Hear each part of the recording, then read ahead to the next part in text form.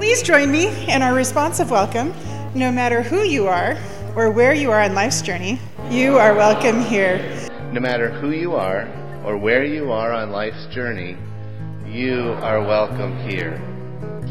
No matter who you are or where you are on life's journey, you are welcome here.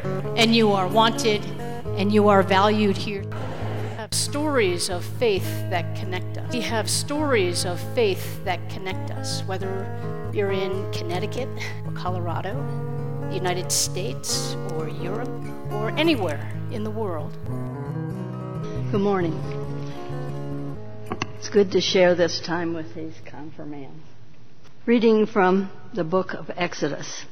The whole congregation of the Israelites set out from Elim, and Israel came to the wilderness of Sin, which is between Elim and Sinai, on the 15th day of the second month after they had departed from the land of Egypt.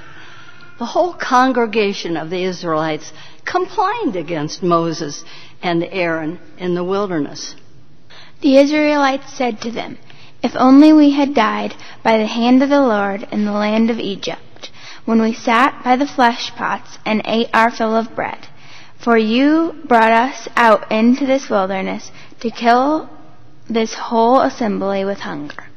Then the Lord said to Moses, "I am going to rain bread from heaven for you, and each day the people shall go out and gather enough for that day. In that way I will test them, whether they will follow my instruction or not. On the 6th day, when they prepare what they bring in, it will be twice as much as they gather on other days." In the evening, the quails came up and covered the camp. And in the morning, there was a layer of dew around the camp. When the layer of dew lifted, there on the surface of the wilderness was a fine, flaky substance, as fine as frost on the ground. When the Israelites saw it, they said to one another, "What is it?" For they did not know what it was. Moses said to them, "It is the bread that the Lord has given you to eat. This is what the Lord has commanded. Gather as much of it as each of you needs, an omer to a person according to the number of persons, while providing for those in their own tents." The Israelites did so, some gathering more, some less. But when they measured it with an omer, those who gathered much had nothing over, and those who gathered little had no shortage. They gathered as much as each of them needed. This is the word of the Lord. Thanks be to God for the word. In 1951, a radio journalist, Edward Murrow, started a broadcast, and he called it simply, "This I Believe." It aired for quite a while on the radio, and some of you may have heard it on NPR. It ran for 4 years, and there's now several books of that title and a podcast as well. And all it does is it asks people to write their manifesto. What is it that they believe in? I want to read to you this morning the part of the transcript from the broadcast when Murrow first introduced it. "This I believe. By that name we present the personal philosophies of thoughtful men and women in all walks of life. In this brief space, a banker or a butcher, a painter or a social worker, people of all kinds who have nothing more in common than integrity, a real honesty, will write about the rules they live by, the things they found to be the basic values in their lives. We hardly need to be reminded," he said, "that we are living in an age of confusion. An age in which a lot of us have traded our beliefs for bitterness and cynicism, or for a heavy package of despair, or even a quivering portion of hysteria. Opinions can be picked up cheap in the marketplace, while such commodities as courage and fortitude and faith are in alarmingly short supply. What truths can a human afford to furnish the cluttered, nervous room of his mind with when he has no real idea how long of a lease he has on the future?" one of the time-honored traditions of confirmation classes is to write a statement of faith.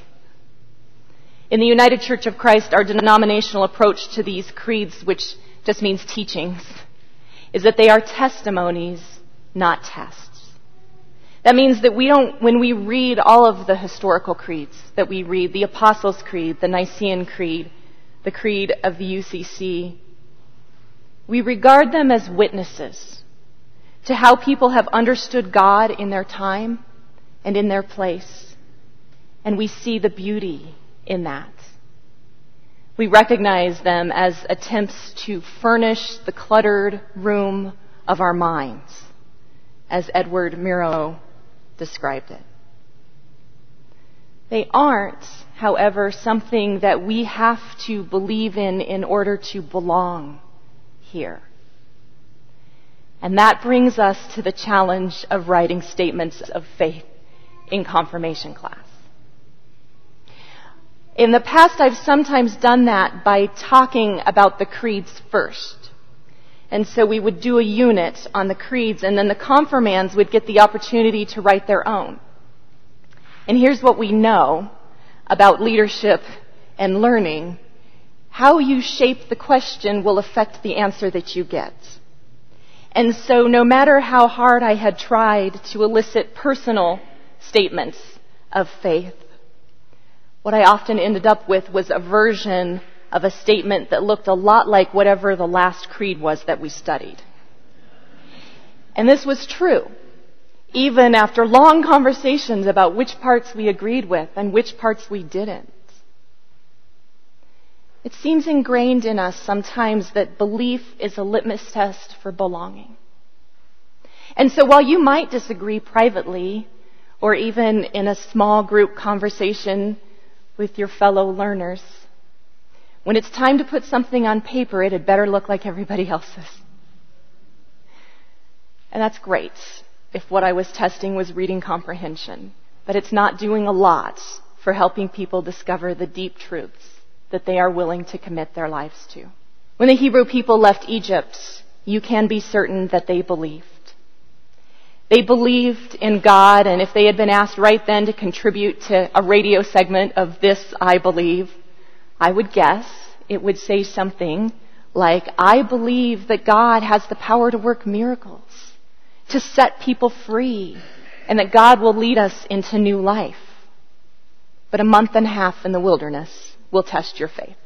By then, the miracle of liberation was starting to look pretty far back.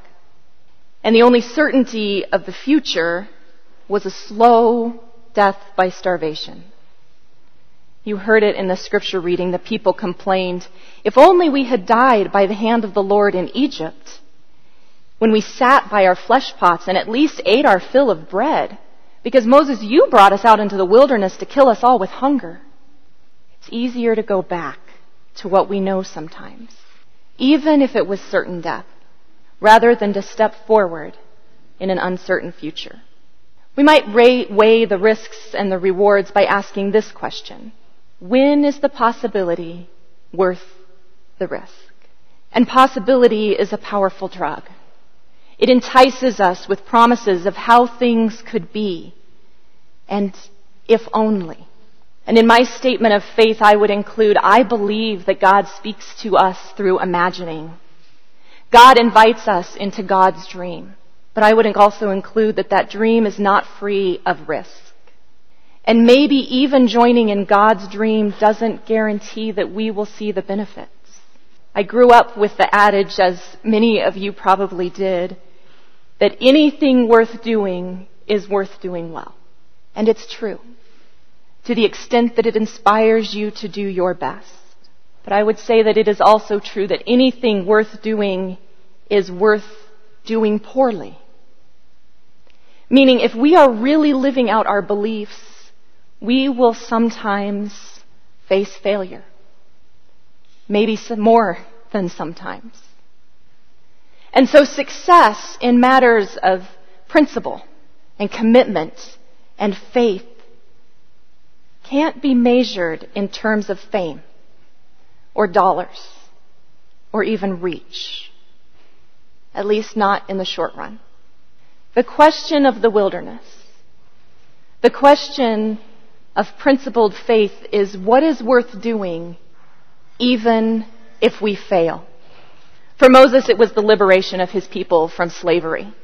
For some of those on the journey, it was the hope of safety or for a better future for them or their children or their grandchildren.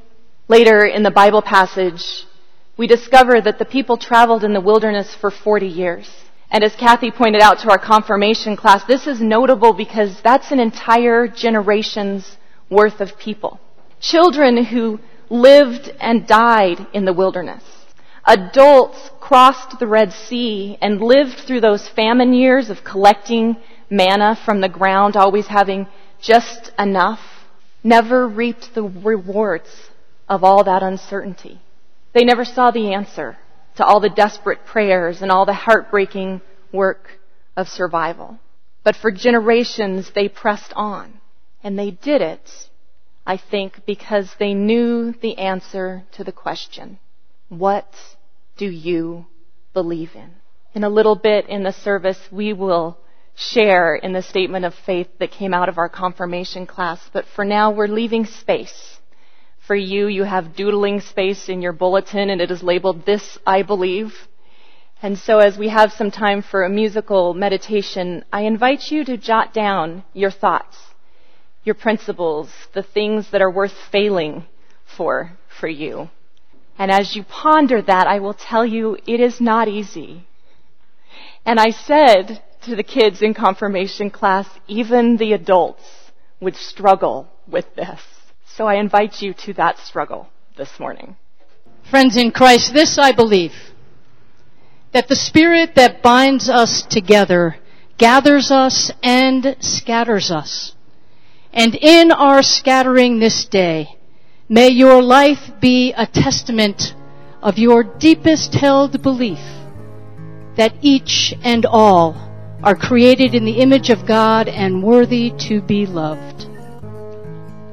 And now as you go, wherever you go, may the light of God surround you, the love of God enfold you, the power of God protect you, and the presence of God watch over you. Go in peace.